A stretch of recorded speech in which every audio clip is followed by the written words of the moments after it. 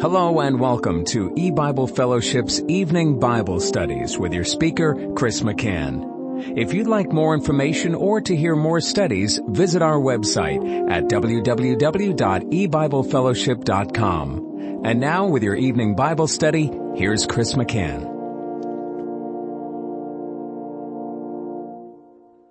Good evening and welcome to E-Bible Fellowship's Bible study in the book of Genesis. Tonight is study number 9 of Genesis chapter 6. We're going to be reading verses 5 and 6. Genesis 6, verse 5.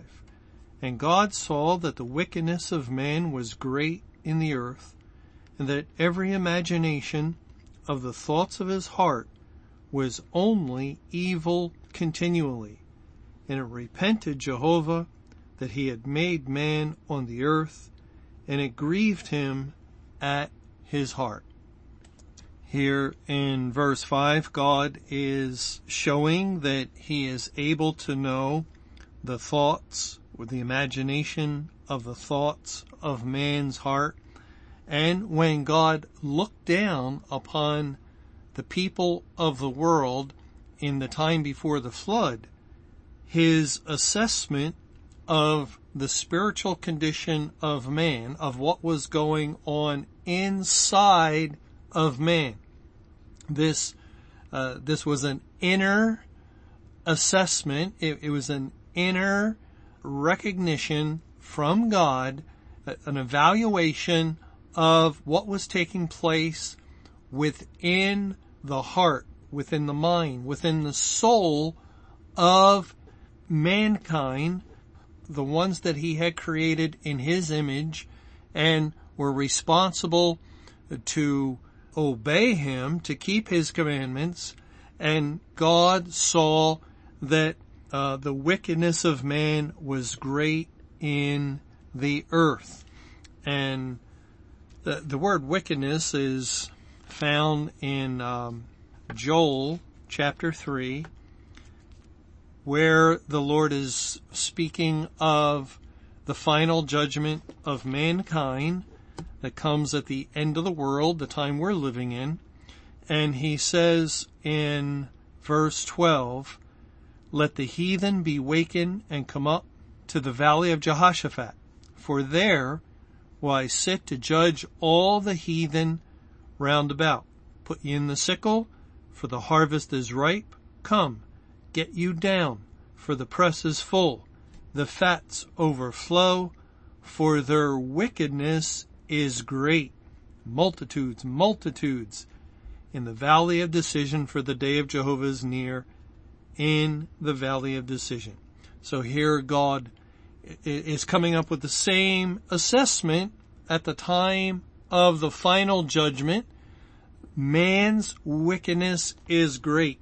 That's what he says in Genesis 6, in verse 5, when, again, it's 120 years before the flood, which would be 5110 BC, and God saw the wickedness of man was great in the earth.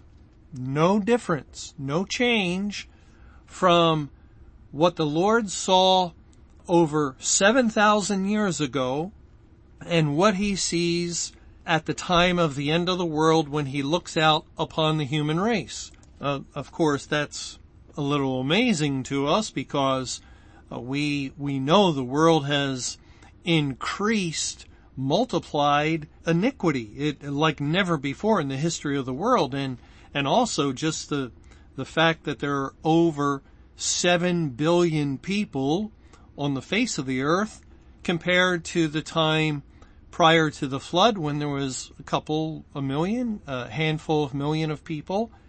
Just by sheer numbers, it would be an enormous amount of more sin occurring at the time of the end of the world than at the time before the flood. And yet God says the same thing. He looked out, he saw the wickedness of man was great in the earth, and in Joel 3, verse 13, for their wickedness is great. And again, that passage without any question relates to the judgment that comes at the end of time. And the reason for this similar assessment of all of the unsaved people of the world is because today, in this evil time, when the church has fallen away and gone apostate, when murder and mayhem and all sorts of crime are as common as anything, and a time when homosexuality is not only accepted, it's encouraged and pushed by many of the world's governments and so forth, and there's gay marriage and a growing movement for transgender issues, and all these things are contrary to the teachings of the Word of God, the Bible, and therefore they are sinful. They are acts of rebellion against God, just like all the other transgressions of His law. And so we see this enormous move of man transgressing the law of God, and of course it would just dwarf anything from previous history, especially of the world of Noah's day, that only had a few million people. We have just multiple cities in the world that have way more than a few million people. And so it's an enormous population of sinners that inhabit the face of the earth. Why is God saying that the wickedness was great then and the wickedness is great at the end? Because God's looking upon the heart of man. And even during the time when man was constrained by the Spirit of God, when the Holy Spirit was actively working in the world to hold back, to restrain the natural sinful tendencies of mankind, even then, man's heart was desperately wicked. You know, this verse really sums up man's true nature in Jeremiah 17. In verse 9, it says, "The heart is deceitful above all things and desperately wicked. Who can know it?" The heart, that's what is inside of mankind. It's synonymous with mind, with soul. It's that spiritual side of man that cannot be seen. The heart is deceitful above all things and mildly wicked. No, it doesn't say that. Desperately wicked. Desperately wicked. You know, if you could pick a word, choose a word to sort of emphasize and stress, just great wickedness, tremendous wickedness, desperately would be a good choice.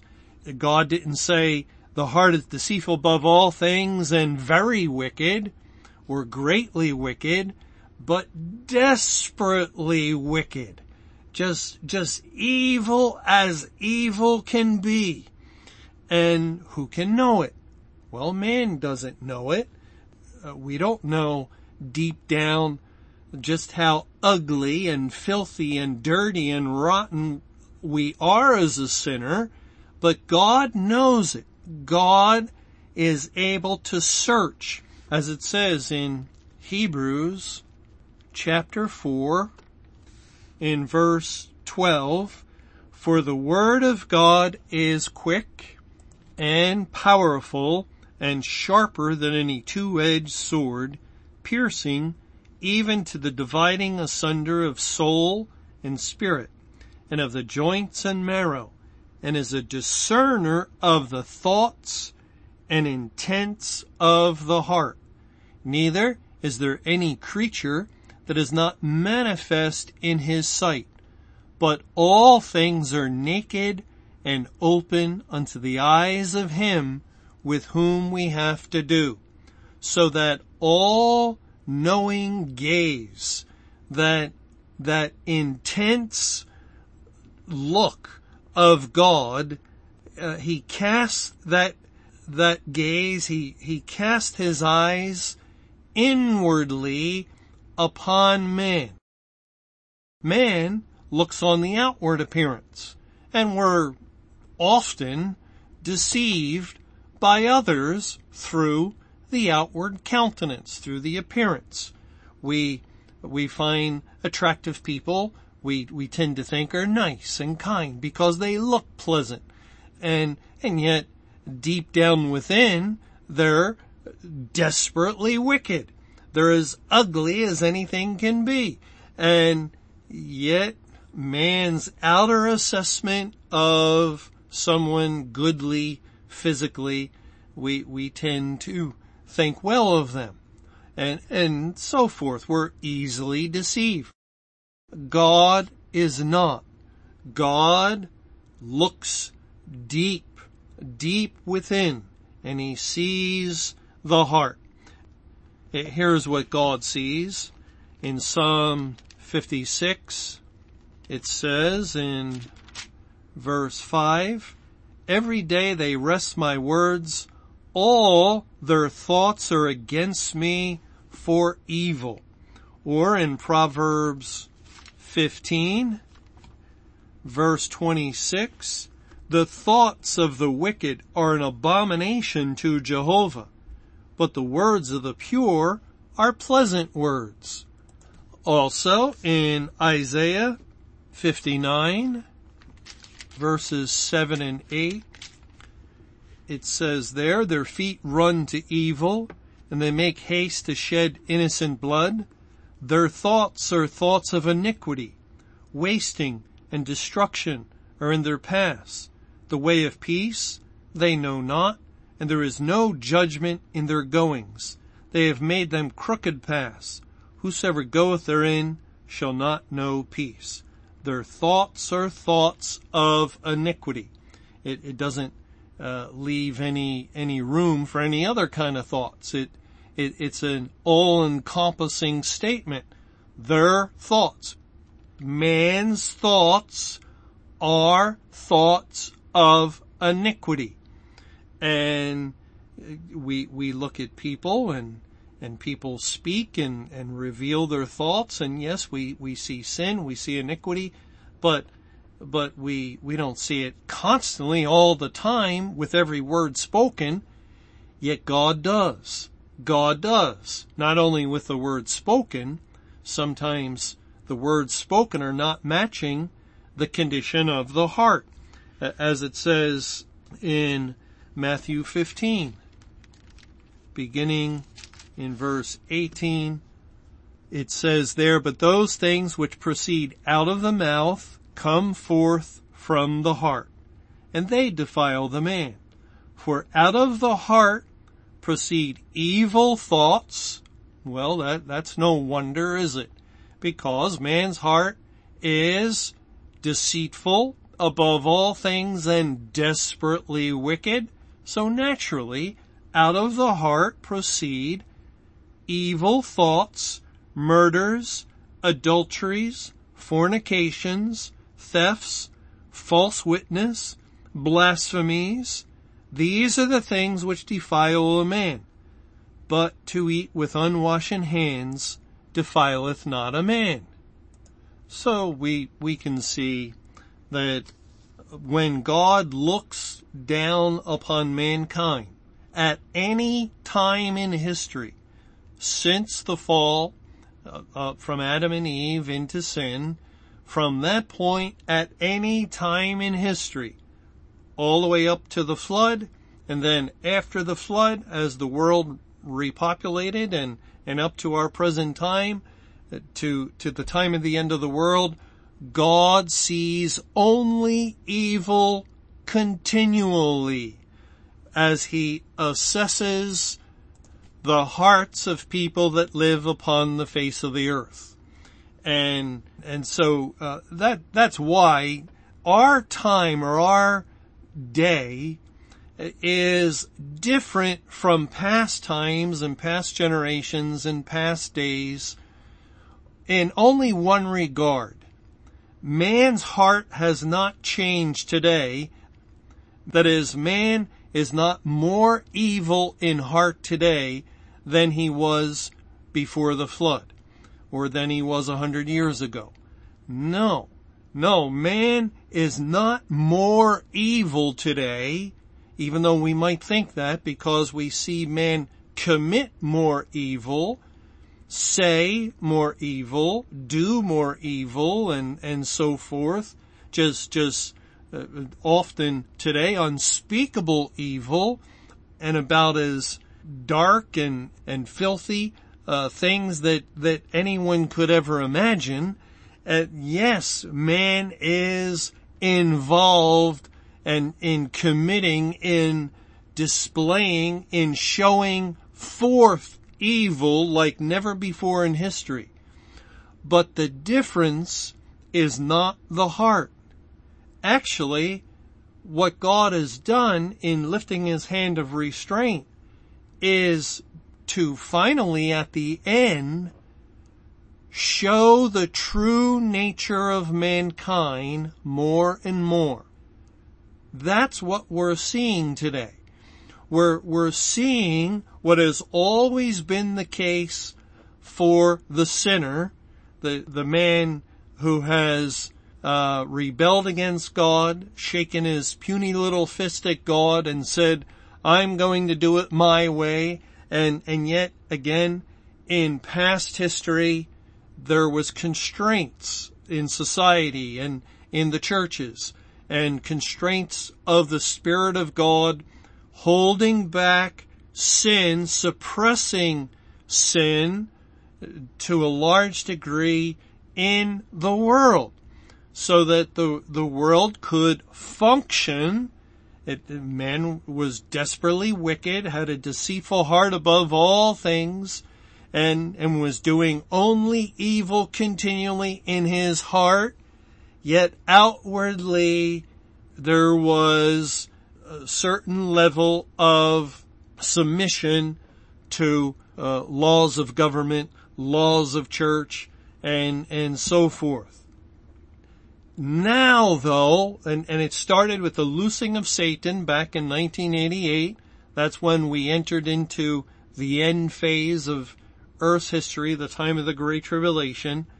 God loosed Satan, and he went into the church, and so we see just multiplication of sin within the congregations. And Satan also received a greater role in ruling the world, his kingdom of darkness. And so the world felt as though chains fell off, or its constraints were lifted, and they were. And so they have been actively showing forth and demonstrating to all, this is what lies within the heart of man. That's really what we're seeing. We're seeing not more evil people, but we're seeing an actual representation of the evil heart that has always resided within the sinner. And now at the end, God is showing the true situation of the ugly heart of man for all to see. And so it is something that's been kept and held back, and man could think he was good, and people might think that they were improving, and there was talk of that just decades ago, of man making moral progress. There's no more talk of that because it's become too obvious. Man is wicked. No one argues that. Man is evil. And so we see the terrible and ugly things that man is doing outwardly in the world, and we are just, the souls of the true people of God are vexed and grieved, and we shake our heads. How can people do such things in the murders and the other activities and the ugly way they're being committed? And yet, it's always been the nature of the sinner. It's always been the nature of the sinner. Of course, we would prefer that God's Spirit was still restraining sin in the hearts and minds of evil men, and that they were held back from these things. But that's not God's plan. God's plan is to allow it to come forth, allow it to be seen, and that's why he tells us in Romans chapter 1 that this will be the things that are in evidence. In Romans 1, he says, it's a lot to read, so I'll start reading in verse 24. Wherefore God also gave them up to uncleanness through the lusts of their own hearts, to dishonor their own bodies between themselves, who changed the truth of God into a lie, and worshipped and served the creature more than the Creator, who is blessed forever. Amen. For this cause God gave them up unto vile affections. For even their women did change the natural use into that which is against nature. And likewise also the men, leaving the natural use of the woman, burned in their lust one toward another, men with men, working that which is unseemly, and receiving in themselves that recompense of their error, which was meet. And even as they did not like to retain God in their knowledge, God gave them over to a reprobate mind, to do those things which are not convenient, being filled with all unrighteousness, fornication, wickedness, covetousness, maliciousness, full of envy, murder, debate, deceit, malignity, whisperers, backbiters, haters of God, despiteful, proud, boasters, inventors of evil things, disobedient to parents, without understanding, covenant breakers, without natural affection, implacable, unmerciful, who knowing the judgment of God that they which commit such things are worthy of death, not only do the same, but have pleasure in them that do them. Sin, sin, sin. You see how God has given man up. He's given man over to a reprobate mind to do these things. And I just read Romans 1 from the Bible, but that is basically the framework for every newspaper we read today, for all the news broadcasts that tell us all the daily filthy deeds that are done all across the earth. It is a release of the inner, desperately wicked heart into sight, so that which has always been inside man now is being seen on man's outside through his words and his actions, his evil deeds. And so when we look at the things that are going on in the earth, in all the nations of the world without exception today, and we shake our head, and it's a feeling of disgust sometimes. It's so black and so dark. It's so bad when man takes something good and calls it evil, and when man takes something evil and calls it good. And we see this because God has given a certain few, his elect, eyes to see and ears to hear and a mind to know the actual spiritual situation. And so when God's people see this, we see just a horrible ugliness that has descended all over the face of the earth. And what we're seeing is not the full depths of the evil heart of man. May God prevent that.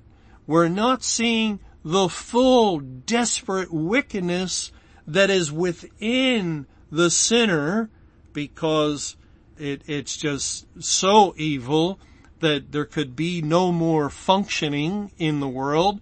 Man would simply devour his fellow man, and there would be no limit, no stopping the evil.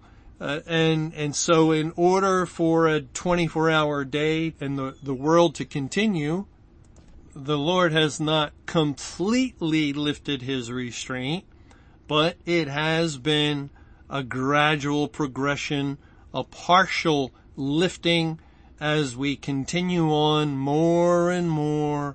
We're seeing the heart reveal itself. And no wonder God says in Isaiah 55, and of course the tragedy is that God is no longer working to do this, but in Isaiah 55, he says, and it's conditioned with verse 6, "Seek ye Jehovah while he may be found. Call ye upon him while he is near." And that's a time reference indicating during the day of salvation, which is now past. Then in verse 7, "Let the wicked forsake his way, and the unrighteous man his thoughts, and let him return unto Jehovah, and he will have mercy upon him, and to our God, for he will abundantly pardon." You see, God is putting his finger on the problem. Let the unrighteous man forsake his thoughts. But it's the thoughts that are flowing forth out of his heart. Evil thoughts, desperately wicked thoughts, only evil continually thoughts. And so how can he forsake them? The only way is for God to perform a heart transplant. As he says in Ezekiel 36 in verse 24, "For I will take you from among the heathen and gather you out of all countries and will bring you into your own land. Then will I sprinkle clean water upon you, and you shall be clean from all your filthiness, and from all your idols will I cleanse you.